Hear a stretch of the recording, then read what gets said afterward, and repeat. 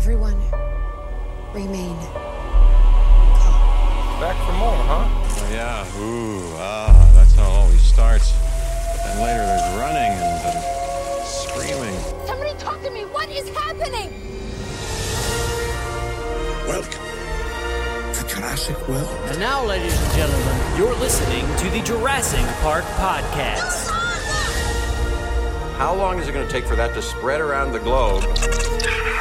This was all John Hammond's dream. Hold on to your butts.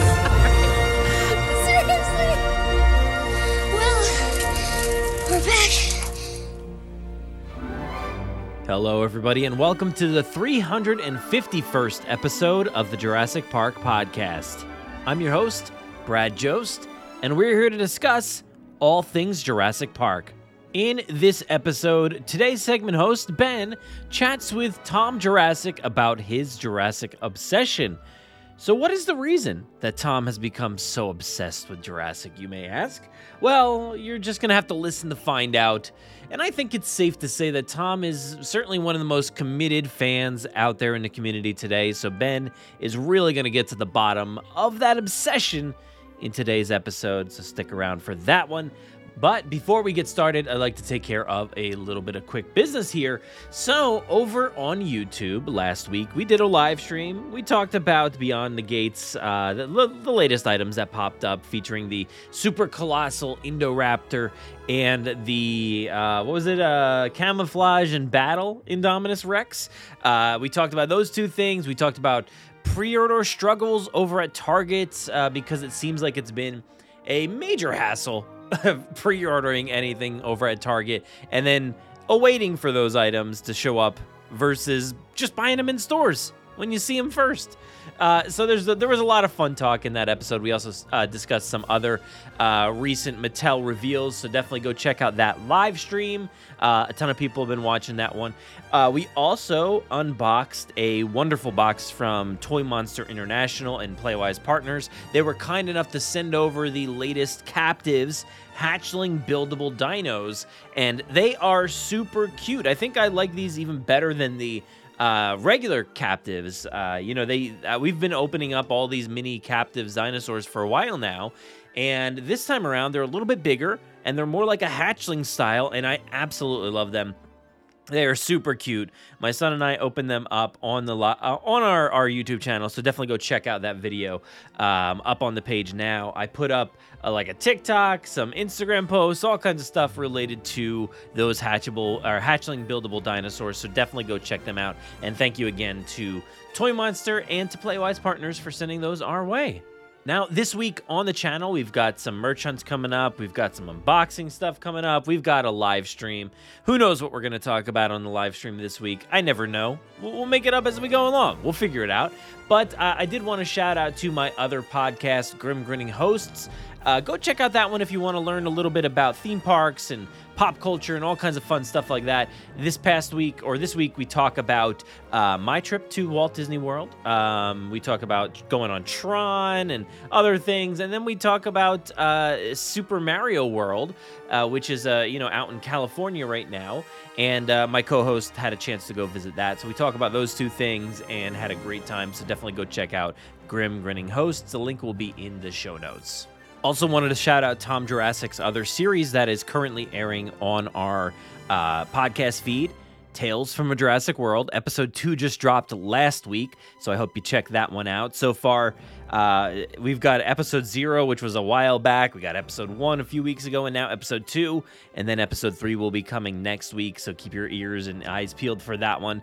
I love this series. Tom and everybody did a great job, so I hope you've been listening along there and also watching them over on Tom's YouTube channel, so I'll put all those links in the show notes as well. But that about does it here for the intro. I am excited for y'all to hear Ben and Tom's chat, so without further ado, let's get this episode kicked off by diving into Tom Jurassic's Jurassic Obsession.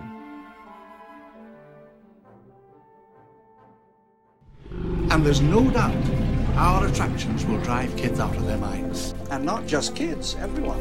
Beautiful and brilliant and powerful and funny and generous. The Queen, goddess, my inspiration. Yeah, I'm living the Alan Grant life. What? No. Nothing. I just like listening to you, so.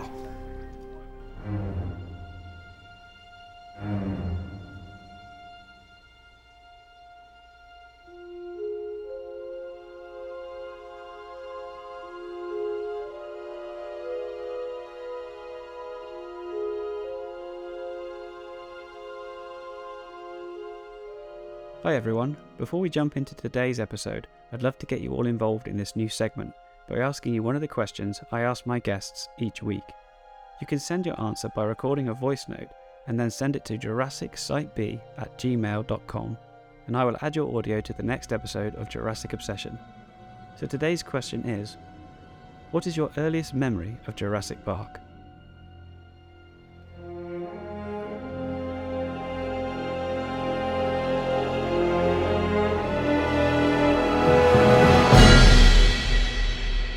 Hello and welcome to Jurassic Obsession on the Jurassic Park podcast. In today's episode, I have the absolute pleasure of chatting with someone known by so many in the community. My guest seems to be everywhere, all the time, with everything Jurassic. As both a major contributor to the Jurassic Park podcast and a lead reviewer on Jurassic Collectibles, he also works alongside other Jurassic Park licenses such as Jurassic World, Evolution, Jurassic World Exhibition and Camp Cretaceous, not to mention being a great guy and a big support to me in my Jurassic endeavours. So without further ado, I'd like to welcome Tom Jurassic. Hi Tom, how are you doing? Hey Ben, I am very well, and thank you for the very kind introduction. That was lovely, and I am very excited to be here. Excellent. So let's just jump straight into it.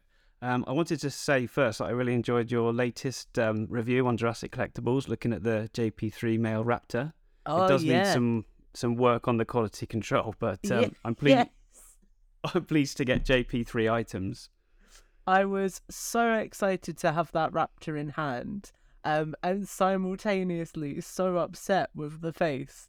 And there's a funny story behind that, because Connor Ontology actually imported two, so he imported one for me and one for him. And I was like, Connor, I'll do the good deed. I'll take the one in the box that looks broken because I'll be reviewing it on the channel anyway. And then he opened his, and the other side of his that you couldn't see in the box was also warped. So we both ended up with lopsided grinning raptors. Right, okay, so you've got a side each. Yeah, between us, we've got a complete raptor. I was just about to say, that's good to know that at least one of them came out good, so maybe it was a glitch, but it sounds like they've all got a problem. They do, but Connor said the rubber band trip of wrapping a rubber band around it really tightly seems to fix it. So I need to try that at some point, yeah. Like you say, maybe a bit of heat on it or something like that, I'm not sure. Yeah, I just wanted to jump into the first question. So it's really exciting at the minute because we're in the 30th anniversary of Jurassic Park. I wanted to get your thoughts on the product releases that we've had so far. As it happens to coincide with this recording, the Lego stuff that's just come out today. So I wanted to get your thoughts on that. It's almost as if they knew we were recording today, Ben, and they went, do you know what? We're going to show the Lego. I literally had this with the last episode I recorded with David at Jurassic Collectibles. We did it was just as the 93 Beyond the Gate stuff dropped. Yeah, literally the same day. So maybe each time I record, we're gonna just get another drop. So I'll just keep going forever, and then we're gonna run out of stuff. That would be amazing if you can do them like every week. You know? Yeah, no, that sounds good. That sounds good to me. So what are your thoughts on the Lego stuff? So yeah, I mean, I think the Lego stuff looks really cool. I definitely think there's some sets that are stronger than others. The Brachiosaur set, for example, I think that's a really, really cool thing to see Lego attempting to do, albeit at a smaller scale. I actually really love the visitor center, even though it's a lot more condensed than I think people would have wanted. I think it looks so cool, and the fact that it's got the mural inside in Lego format is just incredible. And I think in general there's a lot of love in that Lego wave, which looks really awesome. And I think it sort of follows everything else that we've seen recently. So obviously you mentioned the 93 line. And I think that line from Mattel looks incredible. I love so much the fact that they didn't just go back to classic toys, but they also took concept art from toys that never existed. I think that's such a cool move to kind of give fans something 30 years later is just so cool. And then obviously what I've got in front of me on my desk at the moment, and I've been releasing a few pictures with this week, are the Captives line, which will hopefully be coming out in the UK at some point in the future. And it's just, again, a really cool line where there's a lot of attention to detail.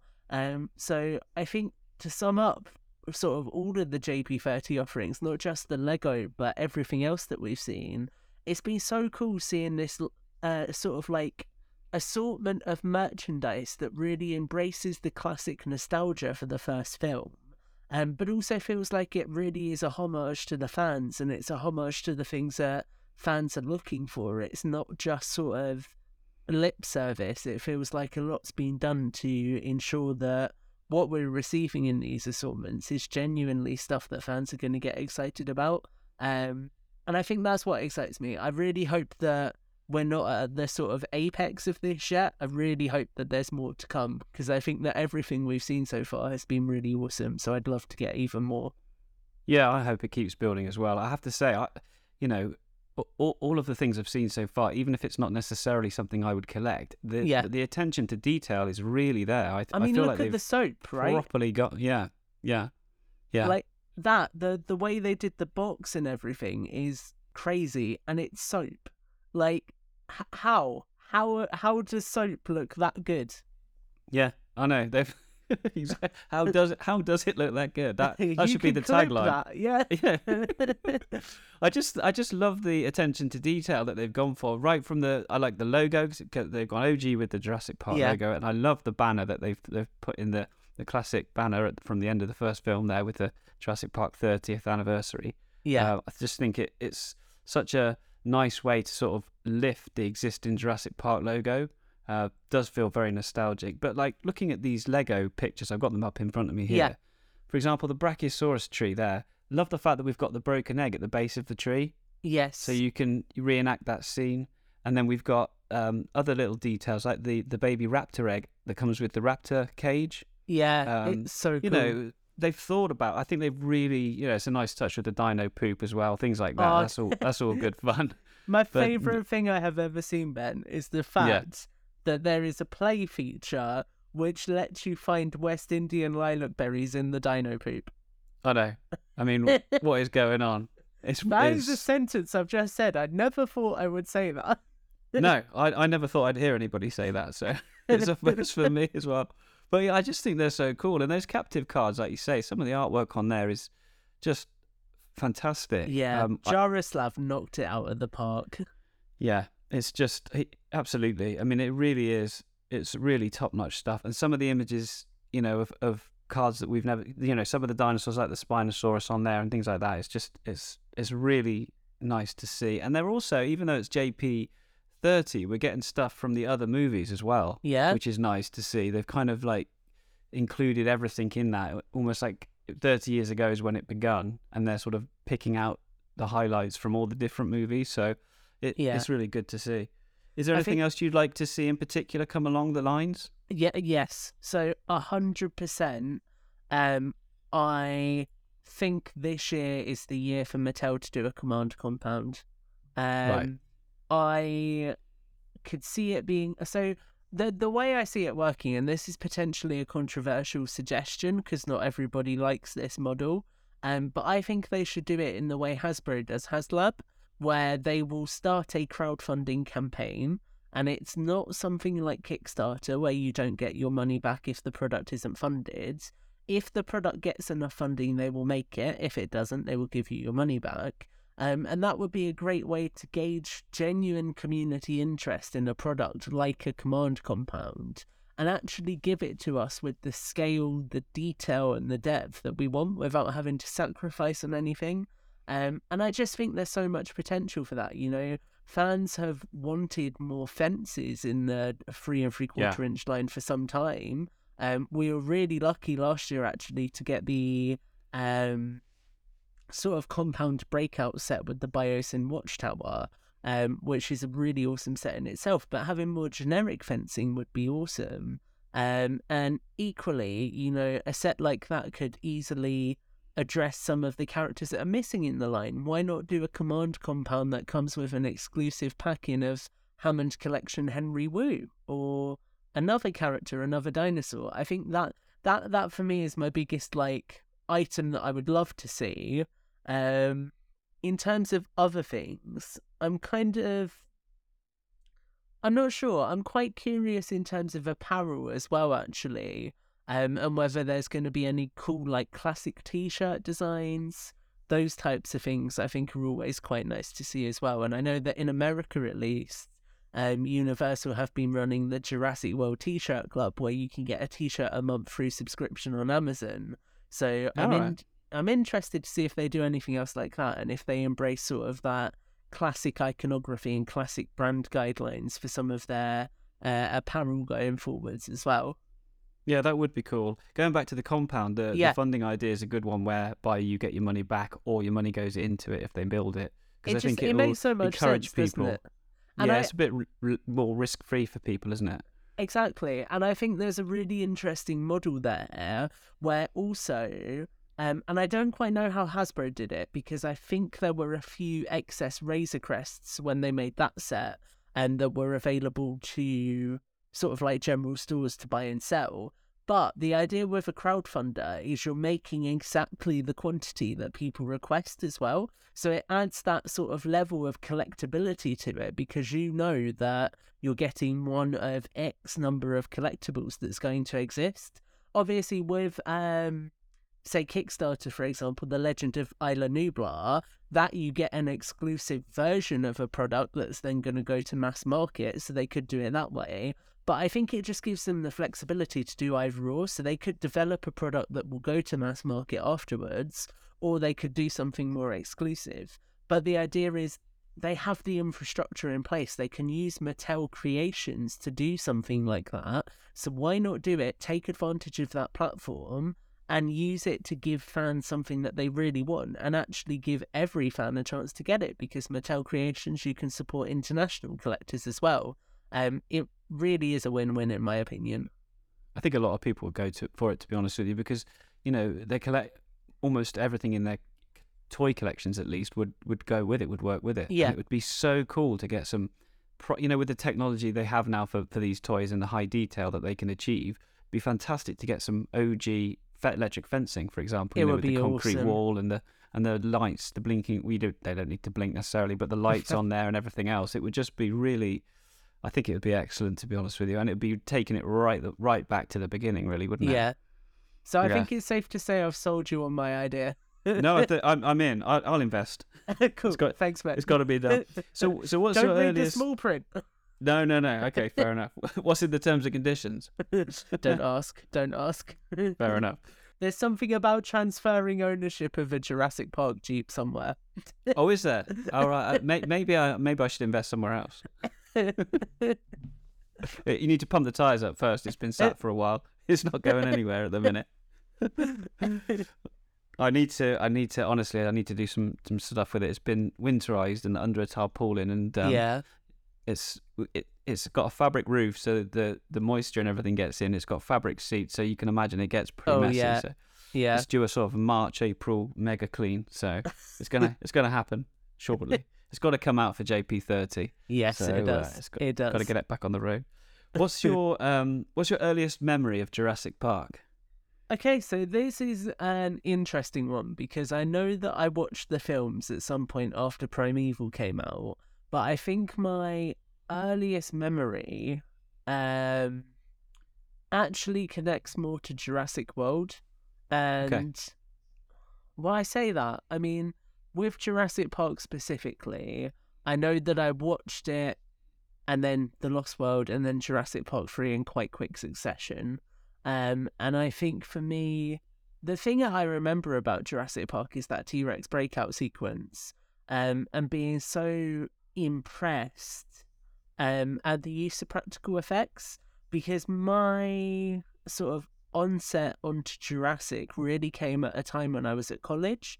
And I know I've spoken about this on, I think, even a show that we've done before. But I was studying creative media at the time, so I was really into cinematography, really into film and sort of understanding the filmmaking process. And as a part of that, obviously you learn about practical effects, you learn about VFX, you learn about doing things in camera.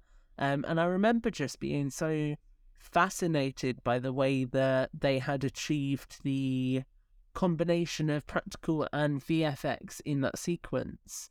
And I think the thing that always stands out to me, and this is a very nerdy filmmaking detail, but it's the use of lighting and the use of darkness in that sequence to really mask VFX and practical effects and blend it together so seamlessly. And that's something that I think is a really good case study for how, if you're using a practical effect where you're not fully convinced that it's going to be visually immersive to the level that you want it to be, you can use your lighting to mask it, and that's actually a really powerful technique to get a lot more out of props that maybe don't have the visual fidelity that you would otherwise be looking for. So that's really what stands out for me with Jurassic Park. And then obviously I've said before, the big sort of onset for me with the franchise was then Jurassic World and all of the viral marketing and everything. But I think Jurassic Park, for me, the thing that stands out is the fact that it has that high-level cinematography that stands the test of time and shows how much craftsmanship went into the development of the film.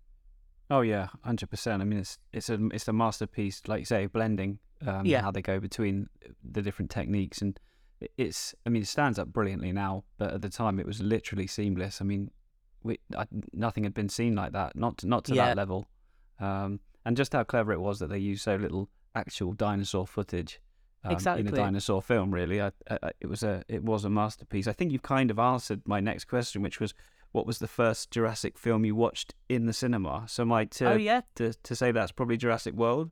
Yep, so it was Jurassic World. I think I saw it 5 times in the cinema.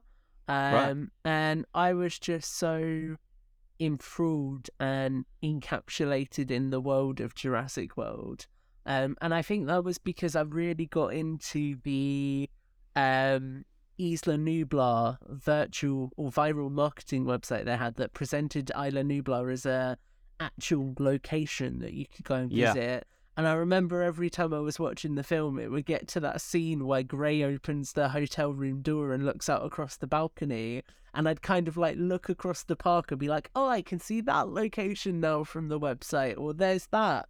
And that really just immersed me in that world. And I think the reason why I saw that film so many times and why I'm so grateful that was the first Jurassic film I saw in cinemas is because it really is a masterclass in terms of the marketing and the filmmaking of how you can make a fictional world feel really immersive and lived in, and sort of build out lore around the world through the marketing that you produce as well.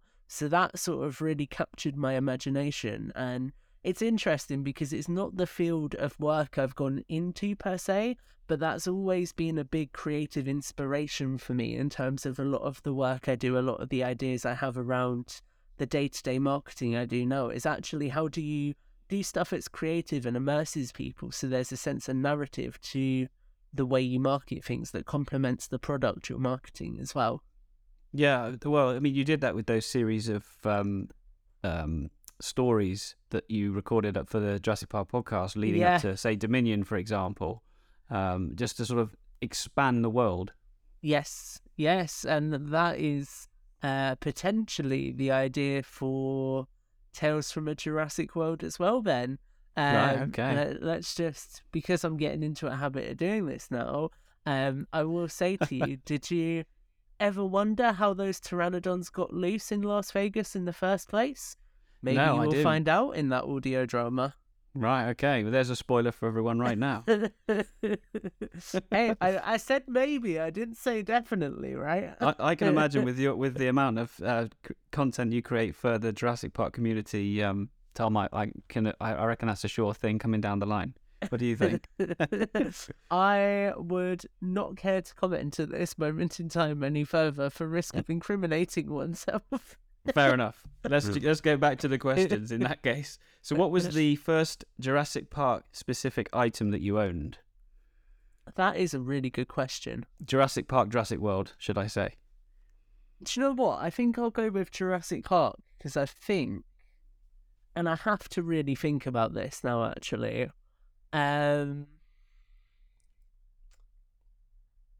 okay, so it's potentially three things, and I don't know which would have come first. It will either have been some of the Fanatic merchandise. Obviously, there's loads of fantastic Fanatic merchandise out there, and I think this would have been around the time they first started doing their park tickets, way, way back. Well, actually, funny you should mention that. Just on the subject of Fanatic, I know you did an article up on the Jurassic Park podcast. They've done some going back to the 30th anniversary. They've really, I love the stuff they've done. To be honest with you, really I've cool, actually pre-ordered the ticket. Yeah, it's really awesome. They did, so the tickets are something that actually goes all the way back to the 25th anniversary as well. That's when they really first started doing them. And actually, it will have been those that were one of my first Jurassic Park specific items, because that was 5 years ago. So that was about when I was first getting into the franchise back in 2018. Well, no, it would have been way before then. 2015, actually, was Jurassic World, wasn't it? Yes, yeah. So it would have been at some point after that. So the gold ticket the 25th. I think it was, yeah. Yeah. I have that, so I just figured this one's really a perfect companion piece for it, because obviously the gold one's gold, shiny and new, and it's like opening weekend. Yeah. Whereas this one's, with it saying 30th anniversary on it, and it's being it's coloured down, isn't it? It's like a bronzy, coppery type of look on the ticket. It's like it's an aged version of the same ticket almost. It's really cool, isn't it? The parity in the design work. Yeah, it's nice, and I like the other bits they've done. What's it called? An ingot? Is it of the the swing logo from the Jeeps as well? Yeah. That's a nice touch. I like all the guidance on the back of it as well. Yeah, that's really fun. I bet they had some fun creating that stuff. Actually, I think they did. I think their team's massive fans. So going back to your first item, then you say it was one of the Fanatic bits. Yes, so it was either one of those. It could have possibly been the Lego Jurassic Park set based on the control room. Oh yeah. Or I'm trying to think when the 25th anniversary was. The 25th anniversary was before Fallen Kingdom, wasn't it? So what are we now? So we're 30 this year, 23. So what's that? 2018? 18. So it would have been around the same time. Yeah. Okay, interesting. So again, this is me going down memory lane, so I hope you guys are enjoying listening to me really racking my brains. So it could have been the Legacy Collection JP Jeep then, or, and what I think it potentially was, is the t-shirt I'm wearing right now, which is the Jurassic Park 25th anniversary t-shirt with the 25th anniversary logo on it. Nice. And I got this as a part of their Tongle competition they did, where they got fans to submit different clips. I submitted a video clip talking about... I remember that, yeah. Why I love Jurassic Park so much. And I don't know if that was ever actually released or if I was a runner-up or what. Can't even remember at this point in time. But I got a t-shirt out of it. So this t-shirt is potentially my first Jurassic Park item.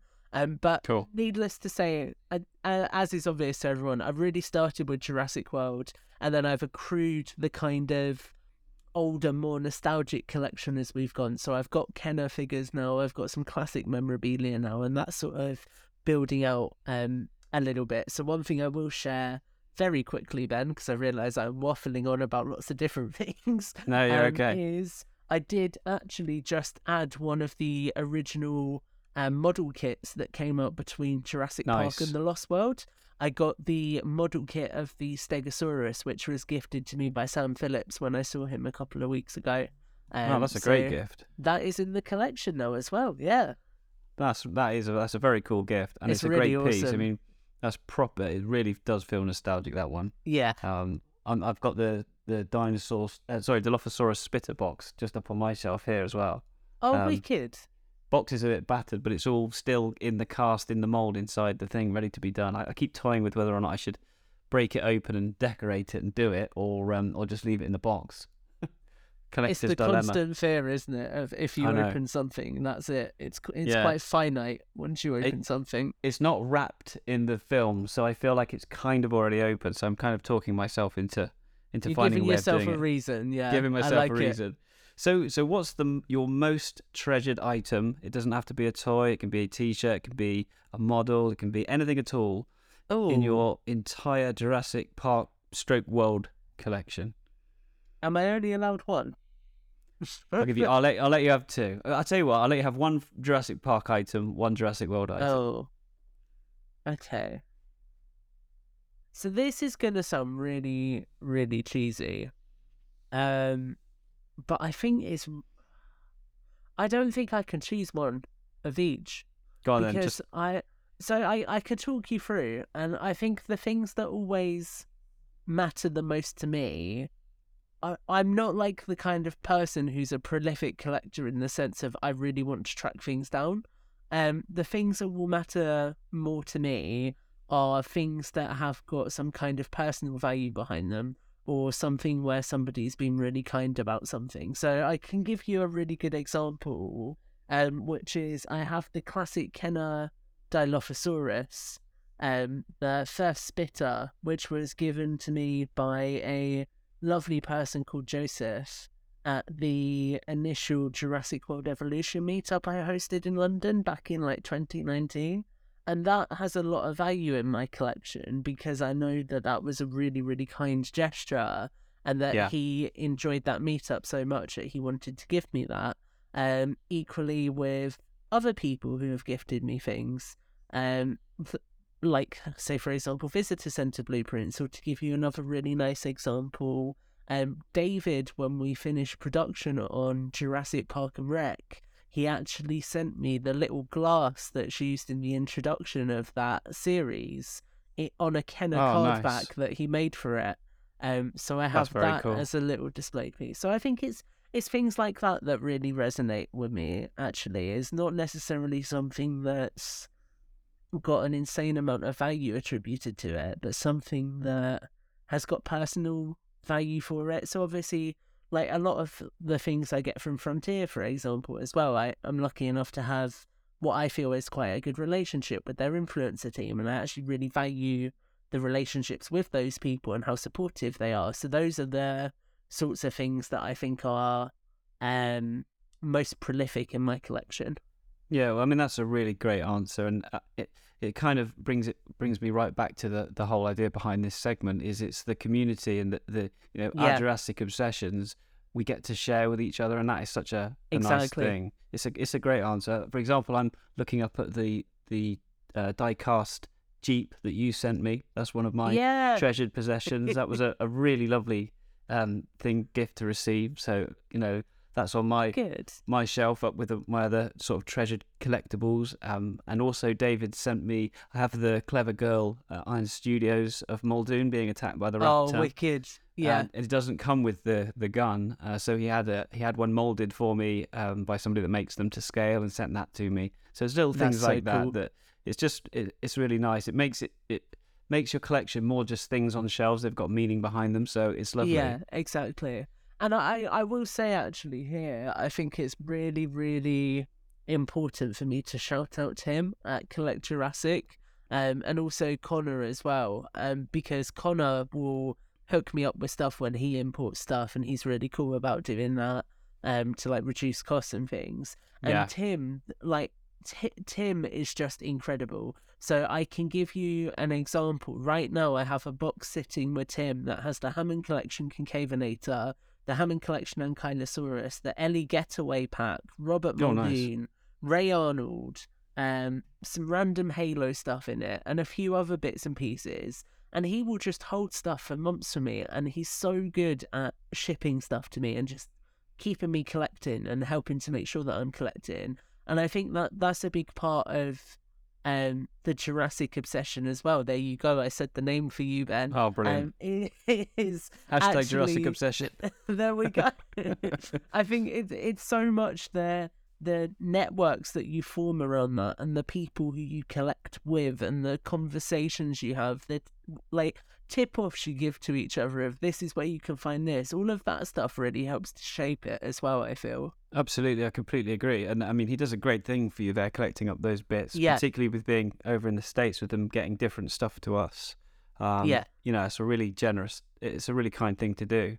Honestly, I look at my shelf and I can see Biosyn helicopter, which I have because of Tim, the Biosyn Jeep Gladiator, which I have because of Tim, the Dilophosaurus, which I have because of Tim, Alan Grant from the Hammond collection, which I have because of Tim, my Ceratosaurus, just so much stuff that he's helped to hook me up with.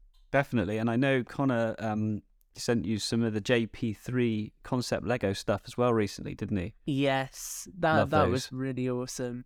They're really cool sets, and that's what's so nice for me as well, actually, is actually getting to embrace other bits of nostalgia and other people's bits of nostalgia, and also getting to share sort of like off branches of this collection with people as well. So to give you an example, a while back on Jurassic Collectibles, I did a review on an old Primeval set that I'd picked up on eBay. Yeah. And like that kind of stuff where you get to go off and say, hey, this isn't quite Jurassic, but it's still dinosaurs. Why don't we check that out? I think that stuff is so much fun as well. Oh, definitely. Yeah, absolutely.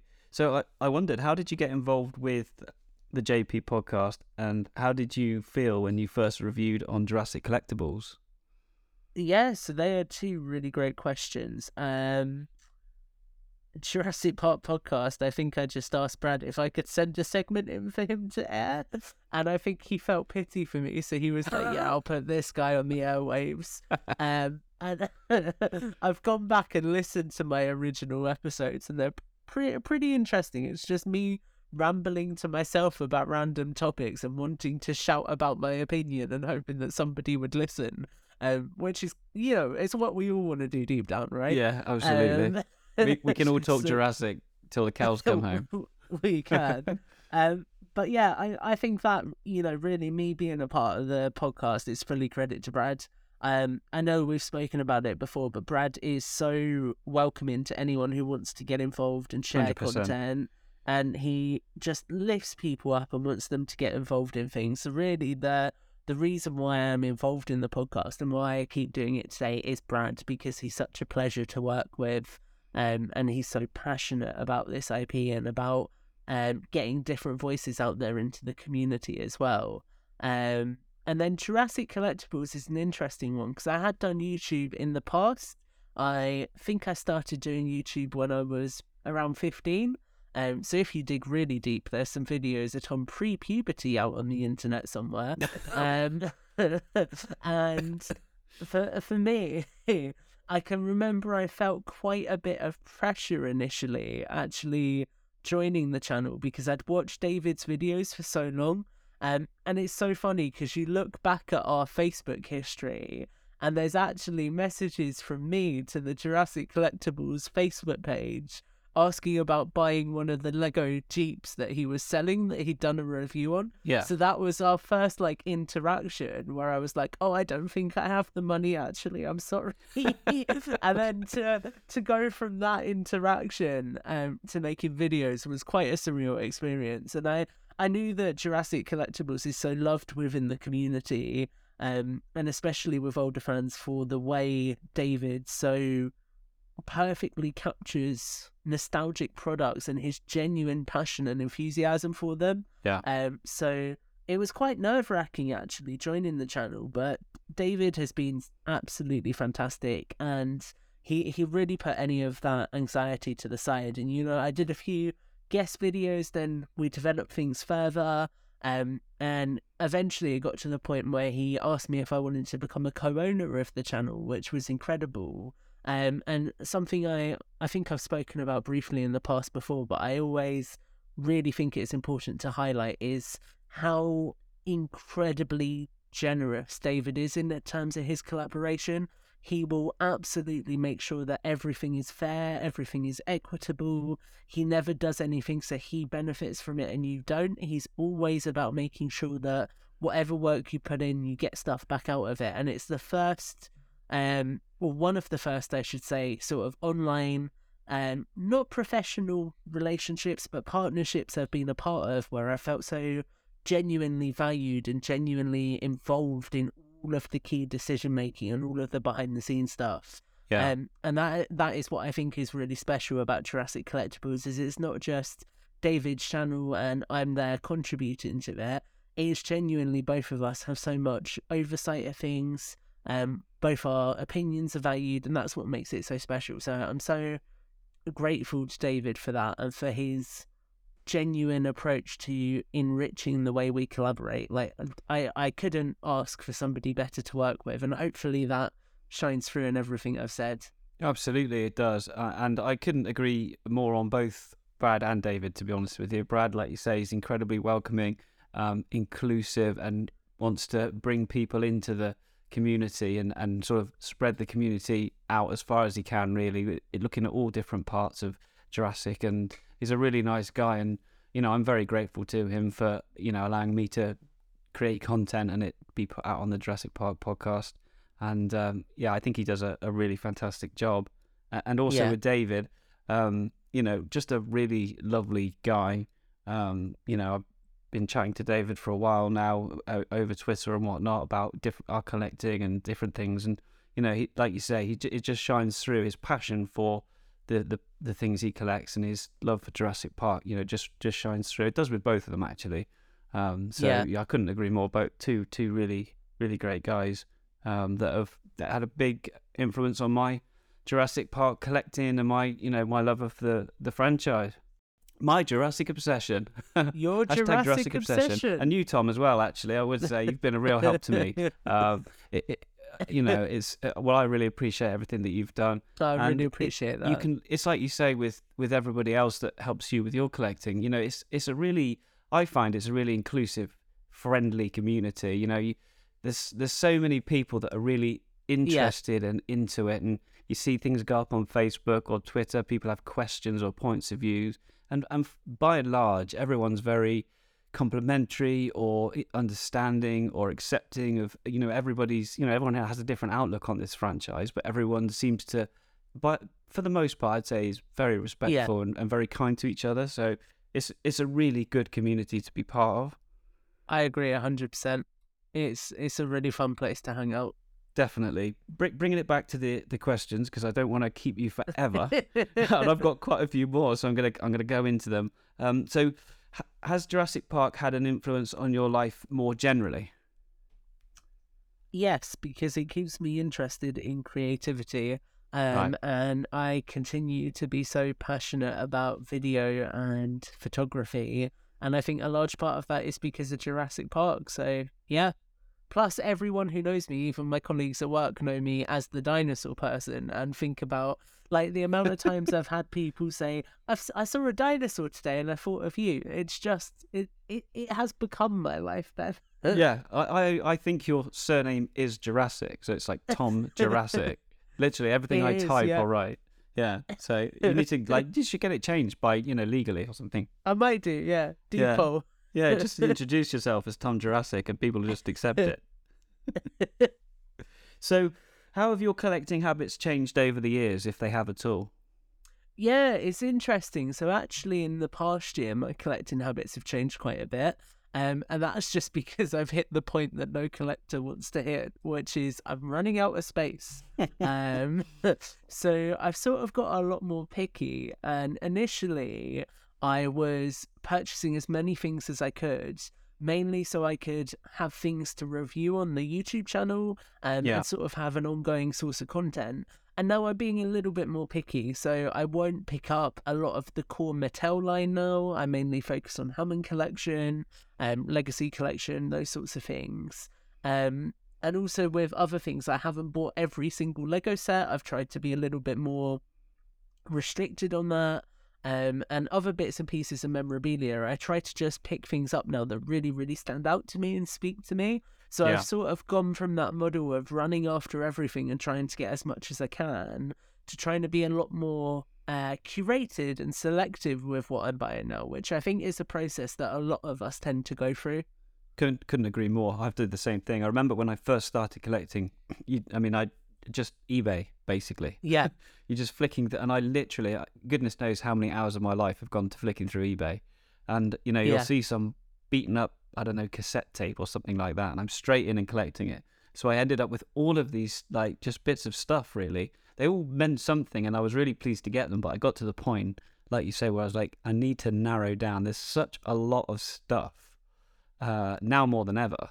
Yeah. That really, it's my tip would be, well, the way I go about it now, at least, is I try and sort of be more specific and try and stay with particular collections. Like, I'm quite into art, so I like the prints. I like the limited prints or the signed prints, stuff like that. I enjoyed like the Reebok trainers that came out a couple of years ago. Things like that. So I try and sort of stay to certain things because it's so tempting. There's so much cool stuff out there. But yeah, if you can try and maybe narrow what you're collecting down, it definitely saves on space and saves the wallet as well. Yeah, tell me, that's a real kicker, that is. Yeah. Because you just think, right, I'm going to hold back this month. I'm not going to go too crazy, and then bang, you open up Twitter, there's 15 pictures of something that's just come out, and you're like, oh, great. You can't not get it, can you? So then you find yourself, adding it all up again, and before you know it, you've gone and bought it. But there you go. I think it gets us all, doesn't it? It does. Can you share any of your collection or your items that you're working on at the moment that you haven't released yet? Yeah, go on then. Give us something. Oh, Ben, you're going to get a scoop, my friend. Excellent. On Jurassic Collectibles, we're currently working on a little series with our friends at Everything Dinosaur. So we are doing a retrospective for Jurassic Park 30 that looks at the dinosaurs that appear in the first film, how scientifically accurate they are, what some of the classic toys that were released looked like, and then what are some of the alternatives that Everything Dinosaur like. So for anyone who doesn't know, Everything Dinosaur are a big online dinosaur shop that, no surprise, sell everything dinosaur. So they're a really, really cool team. I bet they struggled with the name, actually. Yeah. So we want to sell everything for dinosaurs, but we just don't know what to call ourselves. Yeah. We've been working with Mike over there, who's incredibly knowledgeable about these animals. He's got such a grasp of the science behind them and the paleontological knowledge around them. So we've been working hard to create some scripts that are really rich and engaging for people. And I'm really, really excited to share more about that. It's kind of a little project that's ticking away. The first episode, I've just finished a rough edit for it, and actually I'm going to write down a note because I need to send it to Mike after this episode. But yeah, we're slowly ticking away at that. That sounds really cool because obviously, the dinosaurs in Jurassic Park are based on dinosaurs, but they take liberties. Like the Dilophosaurus is a good one to look at, for example, with the frill and the spitting. Yeah. So it's really cool when you get information about what we know of the real life ones versus the JP ones and everything in between. So that sounds really cool. I'm really that's a great excited. Idea. Yeah, no, I look forward to that. Sounds there great. Go. You got a scoop, Ben. Absolutely, you heard it here first. So I really enjoyed your episode where you talked to Kevin Jenkins about the production design on Jurassic World Dominion, learning about all the work that goes into getting the production together. I wondered what some of your highlights from being involved with creating Jurassic content, people you've spoken to or things you've done, if you've got maybe a couple of things that are fond in your memory. Yeah, so there's so much that really sticks out. I need to give you 18 options per question. Yeah, you do. So I think there's two things, and that is so I'm going to give you categories rather than specific things, and that is talking to cool people, which is always awesome. So that interview with Kevin Jenkins was so much fun, and there's been so many other things that we've done over the years that I can't even remember at this point, that have just been really awesome opportunities, and I'm always really grateful for them because it's so surreal when you sit down and think, this is something I really, really love and I really care about it. You're somebody who worked on this and you have that same level of passion, that same level of enthusiasm, and I'm getting to hear directly from you about how you made the thing I loved. That's such an awesome experience, and I can't describe how energized you feel when you get to have those kinds of conversations. It's really, really special, and I'm really grateful that I get to do those. And then I think the other thing is meetups for me, actually, and getting to go to like events, for example, like the exhibition event, like some of the other events, and just getting to get loads of people in a space and get to hang out and know that there's that shared passion and that shared can't get my words out now. Shared enthusiasm for 100%. Jurassic. It's just so awesome. Yeah. And I think that's something that I found particularly during the pandemic, I'd say, is a lot of kind of comfort in the community. And I think you get that sense of community so much when you're hanging out with people from it as well. So that's really the thing for me, is I think, when I look back and say, for example, I look at that photo from the exhibition of us stood in front of the gates, or I look at that photo from the first Jurassic World Evolution meetup where there's a bunch of us stood on the stairs outside the museum. The thing that resonates with me is those people and getting to hang out with those people, and that experience is so special, I think, for me, and it's the kind of stuff that I really look forward to and I cherish a lot.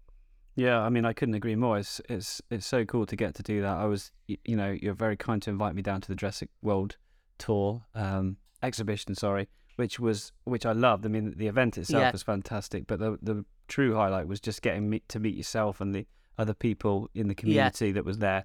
Like you say, everyone's so enthusiastic about it. They all love Jurassic, and it's really nice because you know these people online and you chat to them online and everything else, but to actually have that interaction and meet people face to face is really cool.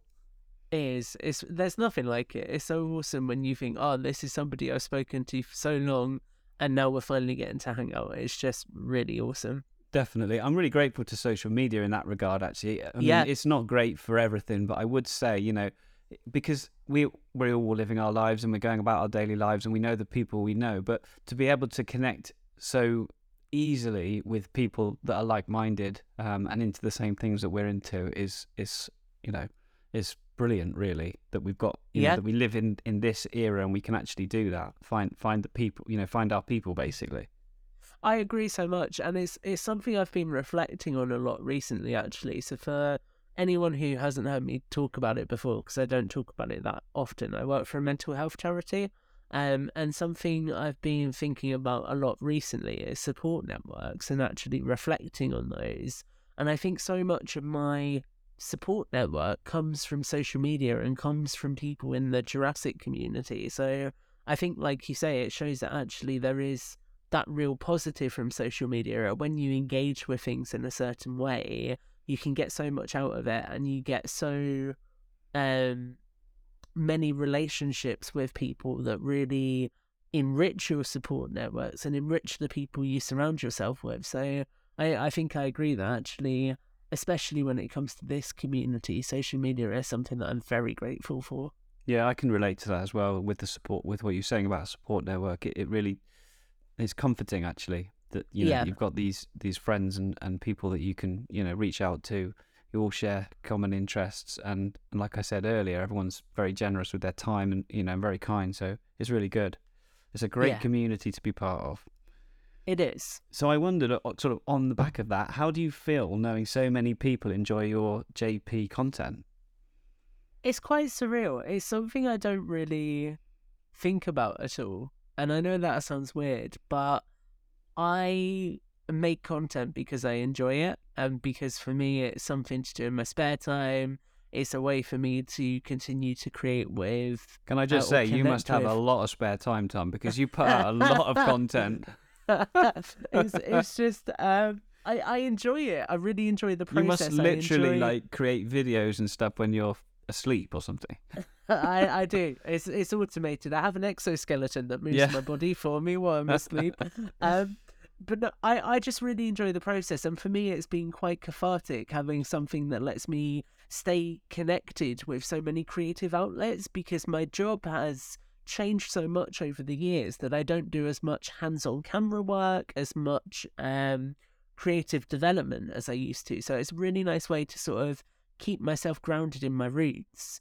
And I just like, I really enjoy that process. I really enjoy putting things out there.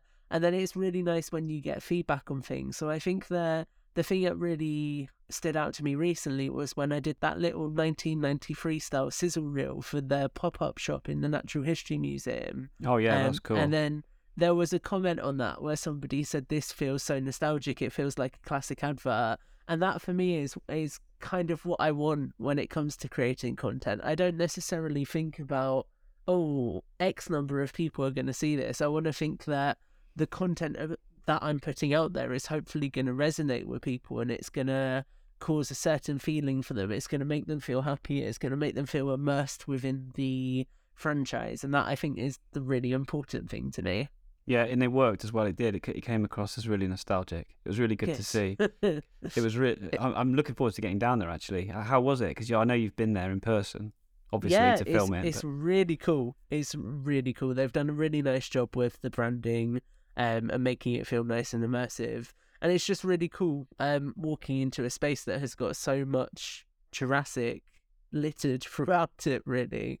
It's a special space, especially if you're a Jurassic fan. It's quite nice to just have somewhere tangible where you can go and sort of soak up some of the brand image for a little bit and just kind of immerse yourself in it. Yeah, definitely. So for everyone listening, it's at the Natural History Museum in London. They've teamed up, haven't they, with Universal and done like a JP30. It's a pop-up shop, really, isn't it? Yes, they're through to September. Right, okay. I love the massive, I don't know whether it's wallpaper or digital display, I'm not sure, with the Brachiosaurus.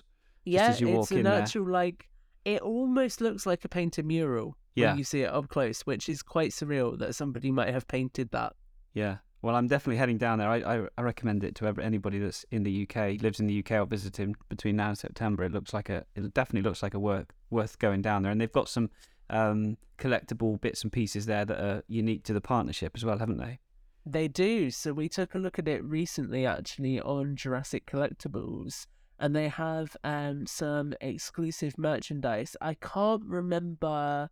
Actually, no, I can remember. It's the Dinosaur Observation Group, which is what all of this merchandise is themed around. And there's some exclusive pin badges, some exclusive iron-on patches, lots of really, really cool stuff, which is awesome. I love the fact that there is stuff in my collection that has the Jurassic Park logo and has the Natural History Museum logo on it. That's such a cool partnership to me, and it's something I've wanted for so long. So I'm really, really glad that they committed to doing something a little bit more unique for it.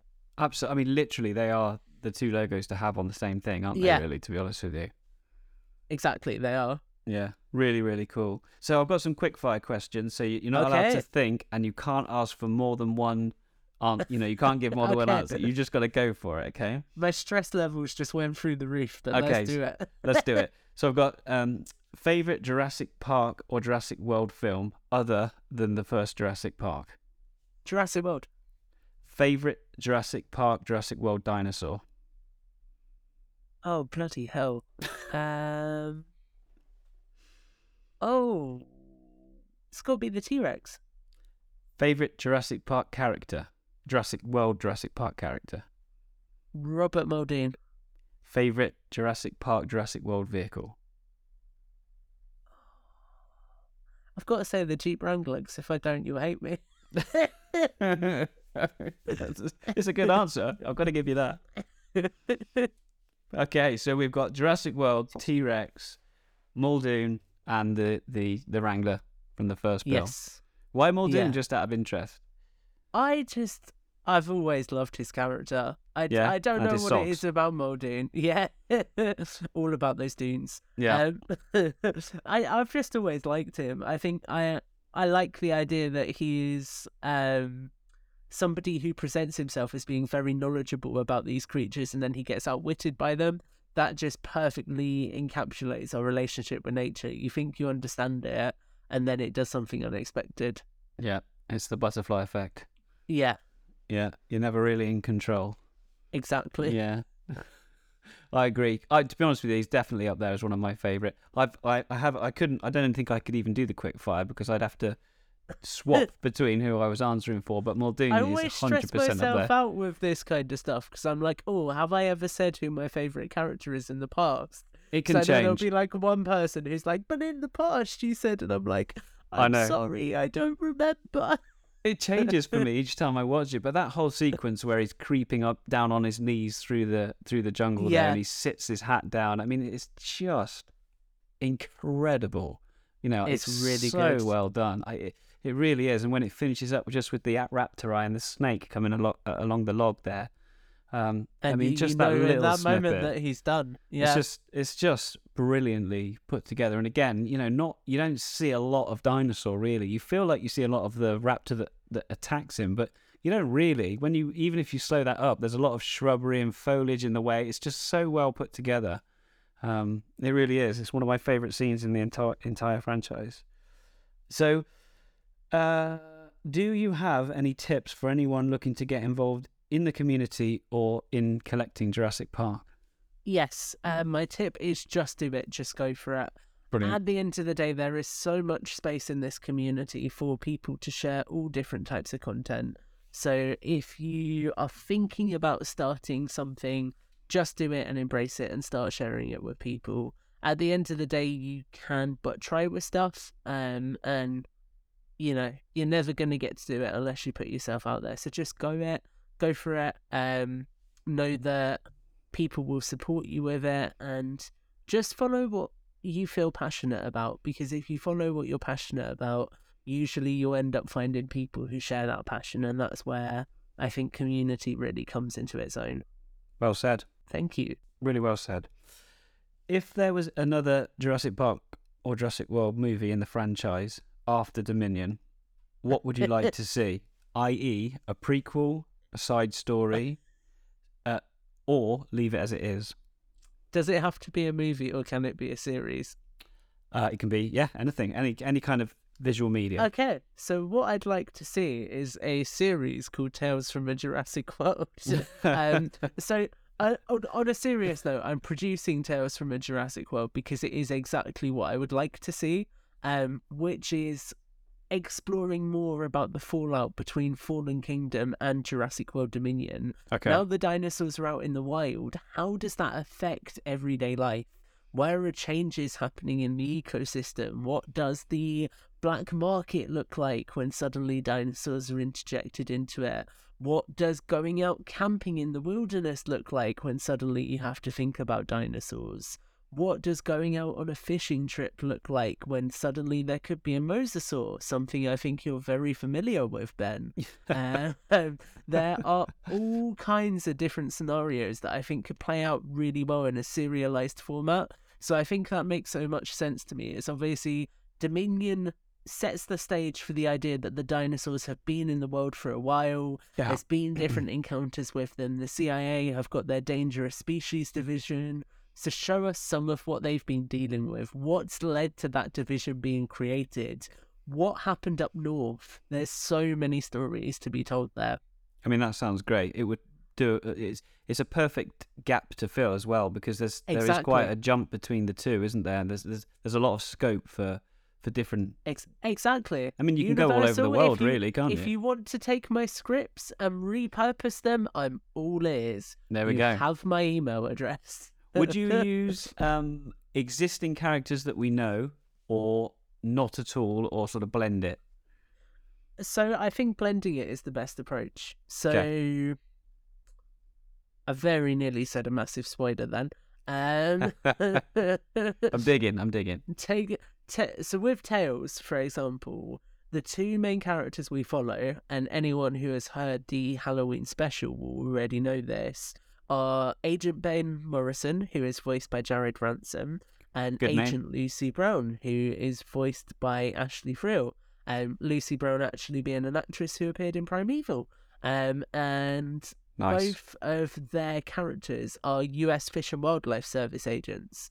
So they are dealing with the fallout of things that our characters might have been involved in, but they're not directly dealing with those characters. Like Or a at least in Mosasaurus boat season- attack, for example. Exactly. Those sorts of things that just happen, right, Ben? Yeah. So they're not necessarily going to encounter those people initially. However, as they deal with more and more things in that world, one would assume that paths are likely to cross eventually. So I think it makes sense to have some cameos in logical places where it makes sense for us to get more context on what characters may have been doing in the run-up to certain events. Okay. And I'll leave that to your interpretation. Okay, enough said. Listen out for the upcoming stories to find out more. There we go. Sounds good. I'm gonna hit you with something right here, Ben. Are you ready? Go on. Don't miss the post-credit scene at the end of the season. Right. Well, what's that then? Teaser. Then? Who knows? Now I'm really intrigued. I wonder which way is this going to go? Who knows, right? I have no idea. I'm not the person who's written it. No? No? When will we find that out? Hopefully, if everything goes according to plan, we should be releasing around April. So there's Brilliant. Not too much longer to go. Brilliant. Look forward to hearing that. Can't wait for it, to be honest with you. It's going to be really interesting to see what you've done there, Tom. Sounds great. I'm really excited to share it. Absolutely. It's a really good idea, and I think you've picked the perfect sort of thing, really, because Dominion, whatever people think about it, it did take us straight into, we didn't get a lot of time before we were in Italy in the biosyn facility, did we? Or we didn't see a lot of the dinosaurs in the world. So the fact that you've explored that and you're going to look at the different species and different situations that might have happened is really cool. So I'm really looking forward to that. What is the Jurassic Park, Jurassic World Holy Grail for you? So the item you would most love to own if you could. Right just now, have it's the anything. classic Kenner Kamal compound. And You're all about the compound, aren't you? I'm gonna buy. So what I'm working on at the moment, I've decided that this year I want to build a little bit of an indoor photography studio. Right. And once I do that, one of the first things I'm gonna buy to shoot photos with is a Kamal compound. Nice. Perfect. Yeah. Why that in particular? Just because it works with all the toys and the figures and dinosaurs you've got? It's just iconic, isn't it? And it's like it's the closest thing we've got to a in-scale Jurassic Park. So just having like a building that's in that kind of architectural style that I can use for so many different things, it will be really awesome. Nice one. That sounds great.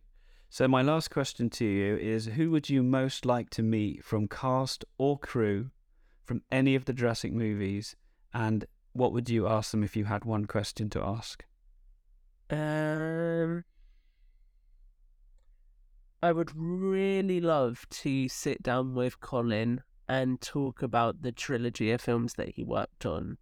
And I think my biggest question for him right now, and is this like a question he has to answer? Yeah, why not? Yeah. He literally has to answer it. Okay, Colin, what happened up north? Is that as a scoop before your series comes out, or yes, not? Yes. Or it would be, okay, Colin, what happened up north and how can I adapt it into a radio play? Yeah. Well, he's got to give you the answer, so there it is. Yeah. Well, there it is. Thank you so much for taking the time to chat with me this evening, Tom. I really appreciate it, and I look forward to watching out for what's next from Tom Jurassic. And I hope to meet up with you again soon in the near future. Likewise. Thanks so much for doing this, Ben. It's been a lot of fun. Thanks, Tom.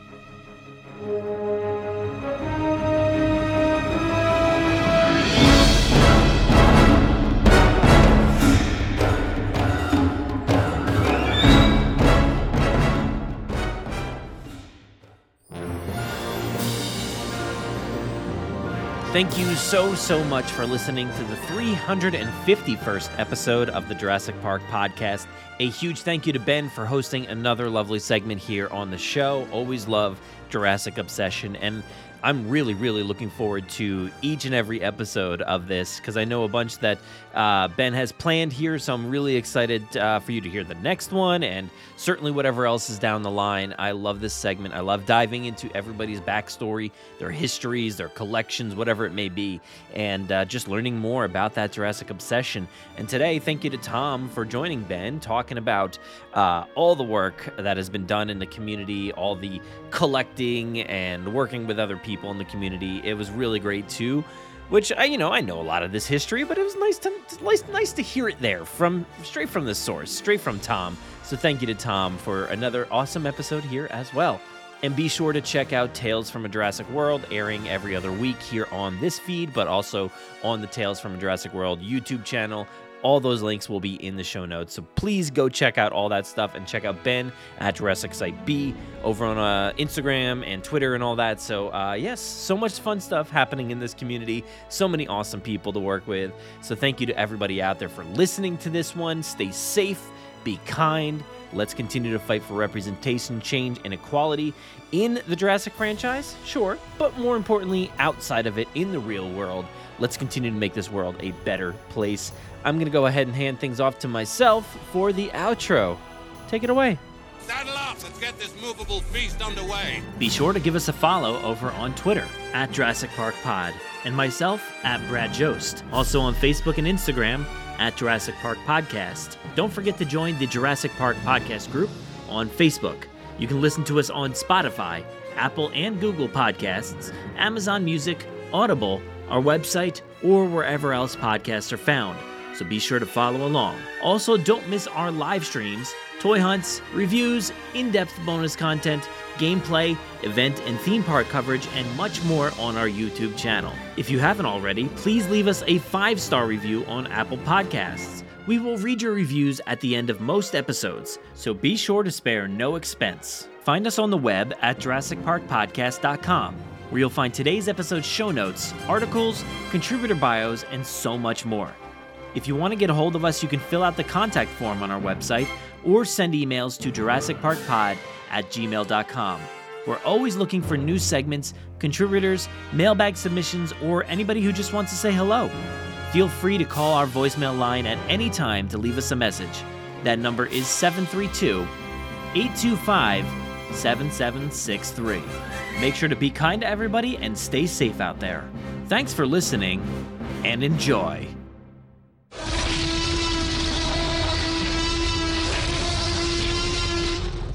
5 minutes. Drop what you're doing and leave now.